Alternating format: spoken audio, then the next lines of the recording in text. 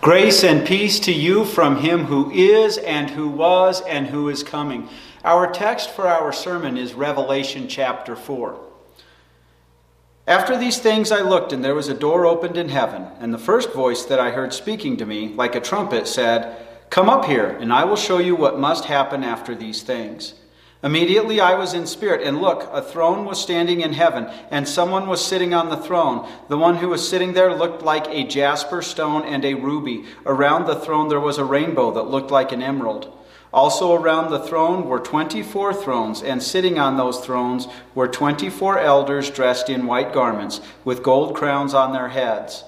Out of the throne came flashes of lightning and rumblings and crashes of thunder. In front of the throne 7 flaming lamps were burning, which are the 7 spirits of God. Also in front of the throne was something resembling a glassy sea, which was like crystal. In the middle, near the throne and around the throne, there were 4 living creatures, full of eyes in front and in back. The first living creature was like a lion. The second living creature was like an ox. The third living creature had a face like a man, and the fourth living creature was like a flying eagle. Each one of the 4 living creatures had 6 wings, and the wings were full of eyes all around and underneath. Day and night without pause they kept saying, "Holy, holy, holy, Lord God Almighty, who was and who is and who is coming." Whenever the living creatures give glory, honor, and thanks to him who sits on the throne, the one who lives forever and ever, the 24 elders bow down before him who sits on the throne. They worship the one who lives forever and ever, and lay down their crowns in front of his throne as they say, "Worthy are you, O Lord our God, to receive the glory and the honor and the power, for you have created all things, and because of your will they existed and were created." This is the will of the word of our Lord. This is the last Sunday of the church year, the Sunday in which we focus on the fact that Christ, who is true God, who became true man, is ruling from heaven, and when he returns, we will see that he is truly King of kings and Lord of lords. And in this vision given to John in our text, we see the Father, Son, and Holy Spirit ruling over all creation for the benefit and eternal well-being of those who believe in him. And so our sermon theme for this sermon is Christ is ruling over all creation. Our text begins telling us, "After these things I looked, and behold, there was a door opened in," and it literally says the heaven, "and the first voice that I heard speaking to me like a trumpet said, 'Come up here and I will show you what must happen after these things.'" What are these things? It's the messages, the 7 messages to the 7 churches. Here begins a new part of Revelation, and here it becomes very symbolical language, which in many aspects, we have to take our best guess what it means, but we have to be careful that we're not falling into fanciful flights of imagination. But notice how John is invited. He's told to come up to, the door is open to the heaven. Now, when it says the heaven, we have to understand, for example, in the Old Testament word shemayim for heavens, they saw there basically being the sky where the clouds are, space where the stars, the moon, the sun are. But then they saw totally separate the throne of God as kind of a way to talk to human beings, because it's probably more like a different dimension in which God is above all creation. So here John is one of few people ever to get to be before the throne of God and return. And remember Isaiah, it was scary for him. And we think the other one, Paul talks about knowing a person who had that, and that's probably the Apostle Paul himself. And notice that voice, powerful like a trumpet. "Come up here and I will show you what must happen after these things," after the messages to the 7 churches. So we're told in verse 2, "Immediately I was in the Spirit, and look, a throne was standing in the heaven." This is the ruling throne of God, where God rules over all creation. And we're told, "And someone was sitting on the throne. The one who was sitting there looked like jasper stone and a ruby. Around the throne there was a rainbow that looked like an emerald." Here we see the Father, Son, the Holy Spirit. So yes, that definitely includes the Lamb, the Son, who was slain for us, who has ascended to heaven, and he's ruling for us. And we see him ruling in all of his glory. And that glory radiates off of him as the color of different stones and emeralds. And of course, there's that stone rainbow. We want to always remember, because of the flood, because of Noah, the rainbow is always a picture of peace. God at peace, especially because of the death of the Lamb who rose victorious, who ascended and is now ruling for us. And so Jesus Christ, who lived for us, who died for us, who rose for us, ascended to heaven, and he's ruling on the throne with the Father and the Holy Spirit. And we see Christ is ruling over all creation. He reigns in all his glory, letting all of his godhood shine out. And when we hear of God's glory, we cannot help but to think about that cloud that led the Israelites out of captivity in Egypt into eventually the promised land. And the fact that he continued to lead people who constantly grumbled against him, constantly rebelled, as you and I do, remind us that God's glory is his grace. So he's ruling from that throne in his grace. Grace is gifts received at Christ's expense. He's ruling to bring you into creation and into salvation and keep you in salvation. So we see Christ is ruling as king over all creation. He reigns in all of his glory. And then in verse 4 we are told, also around the throne were 24 thrones, and sitting on those thrones were 24 elders dressed in white garments with gold crowns on their heads. There were 12 patriarchs, if you will, in the Old Testament. So there's always 12 elders in Revelation are always representing Old Testament believers. And of course, technically there was 13 apostles, but the original number was 12. There are 12 apostles in the New Testament, so that also shows New Testament believers. And we see them, the Old Testament and the New Testament, with thrones, 24 thrones surrounding the throne at the center that is God's throne, and they even have those crowns on their head. What is this? They seem to be ruling in lesser thrones, or they're not even described as lesser thrones, but they're definitely not the throne at the center. Well, remember from our messages that Christ gave to the 7 churches, in Revelation chapter 2, verse 10, the words of encouragement near the end that he gave to Smyrna is, do not fear anything that you are about to suffer. Look, the devil's about to throw some of you into prison so that you will be tested and you will suffer for 10 days. Be faithful until death, and I will give you the victory crown of life. Don't let the devil and using human beings to persecute you cause you to renounce your faith, because Christ had already given all believers the victory. As long as you believe in him, Christ's victory is yours. So he says, stay with that, and you're not going to forfeit that. You will get to see that crown, that victory crown. And it's really Christ's victory given to us so that we have eternal life, and we will have the new heavens and the new earth and a glorified body. And in Revelation chapter 2, verses 26 through 27, near the end, the encouraging word he had for the Christians in Thyatira, we're told, to the one who is victorious and continues to do my works until the end, I will give him authority over the nations, and he will rule them with an iron staff and shatter them like clay pots. Just as I myself have received authority from my Father, I will also give him the morning star. Now, you can say the morning star rules over all the other stars in the morning because it's the first one to appear, but it also is the marker of a new day. So you say it rules over the new day. Believers, when they stay faithful, that was the message to Thyatira, they wouldn't forfeit, they would gain that they would get to be co-rulers with Christ. He got the authority from the Father, and he was more than willing to share it. And we see those 24 thrones sharing that. Now, one more time, in Revelation 3, verse 21, near the end of his message to the church of Laodicea, he gives them this encouragement. To the one who is victorious, I will give the right to sit with me on my throne, just as I was victorious and sat down with my Father on his throne. Believers get to co-rule with Christ, especially in the new heavens and the new earth. And so as we celebrate this last Sunday, and we know on the last day when Christ appears, even the unbelievers will know that is the King of Kings and Lord of Lords. We see Christ is ruling as King over all creation. We see he reigns in all of his glory, but here in verse 4 we see he reigns with believers. What a tremendous comfort. What an act of grace. What a gift he gives to believers. And then in verse 5 we're told, out of the throne came flashes of lightning, rumblings, and crashes of thunder. Now the rumblings, the word in the Greek literally used is voices. And later in Revelation, it's going to be clear, John can hear and understand these are voices, although they're loud like thunder, like the crack of thunder. And so coming out of that throne is emanating a lot of power and glory. And then we're told, in front of the throne 7 flaming lamps were burning, which are the 7 spirits of God. Now, the number 7 is the number of God's grace. Remember that God is 3 in 1 and 1 in 3, and hence we get the number 7.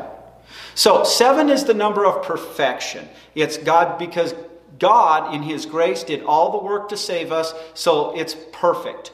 And therefore, if we were to think we need to contribute to our salvation in some way, that would be imperfect, hence the number 6 in Revelation.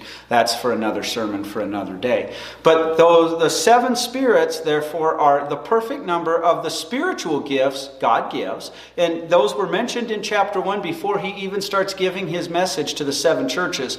2 of them have got the word right. Several of them have something they need to fix. 5 of them have something they need to fix. And one of them really is just as we saw the last one. It was just neutral. It had apathy towards God, so that needed to be fixed well. The 7 spirits then are actually come from the Holy Spirit, who not only creates faith in our hearts, making us members of the bride of Christ, but then He gives us the individual spiritual gifts that all of us have, and they vary from person to person, but those spiritual gifts then are given as a whole, because we're believers, to the church, the bride of Christ, which is made up of all believers. And it's a reminder for us. Sometimes little churches, for example, could say, we don't have all the gifts of a big church. And sometimes the big churches can complain that they don't have certain gifts of a small church. No matter how big or small a local gathering is of believers, they have all the gifts that they need. Sometimes members need to be encouraged to actually come and serve the Lord so that those gifts are being used. But God has given to His bride, especially the entire church, the invisible church, all the gifts she needs. Those comes from the Holy Spirit, because not only does He create faith, but then He gives those spiritual gifts to us. But they're also a reminder that to our local individual congregations that we have all the gifts we need so long as we remain faithful. And these are before the throne of God. He is ruling, sending out those 7 gifts, using them to benefit His bride, the church. And as he continues then, he says at verse 6, also in front of the throne was something resembling a glassy sea, which was like crystal. And it's because of this image of the throne of God that I chose this text to preach on for Christ the King Sunday. Literally, in the Greek we would say, and before the throne, we'd have to add the words, is something like a sea of glass similar to crystal. Remember that John is in exile in Patmos, and he can look across at night, on a clear night, look across and see Asia Minor, the shoreline, maybe even see the lights of Ephesus. But the sea separates him. And talk to any sailor who's been out at sea, turbulent seas, turbulent waters, hurricanes, things like this. The sea can be very scary. But God rules over all of that. And the sea that's before His throne is crystal. It's like glass. Just like when Peter saw Jesus walking towards the boat in that turbulent lake and says, Lord, since it's you, ask if you command it, I can walk. And he was able to, but then Peter lost his faith there, right? He quit trusting in God's power. He was distracted by the ways of this world. But Jesus died for us. He lived perfectly for us. He rose victorious over death for us. He has washed our sins away. He's ruling for us. And that picture of that glassy sea is what we want to remember as believers, because before Him and the thrones of the elders, there's that glassy sea. It's not turbulent. It's not separating them. We can approach the throne of God without fear of sinking, because it's like crystal. We can approach the throne of God and there's no waves that are going to smack us in the face or drown us.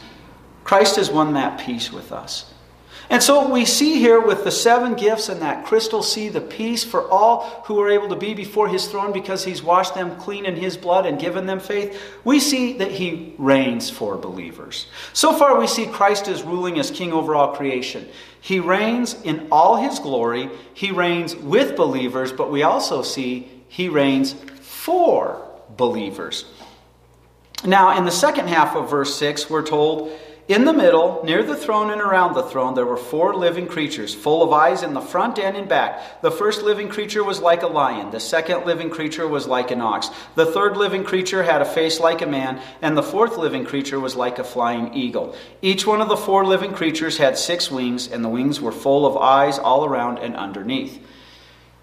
We're given the impression these are not angels. In fact, they're literally called living beings. So they may not be the cherubim at all that is described when Isaiah goes up to heaven, or that Ezekiel describes when he sees God's ruling activity.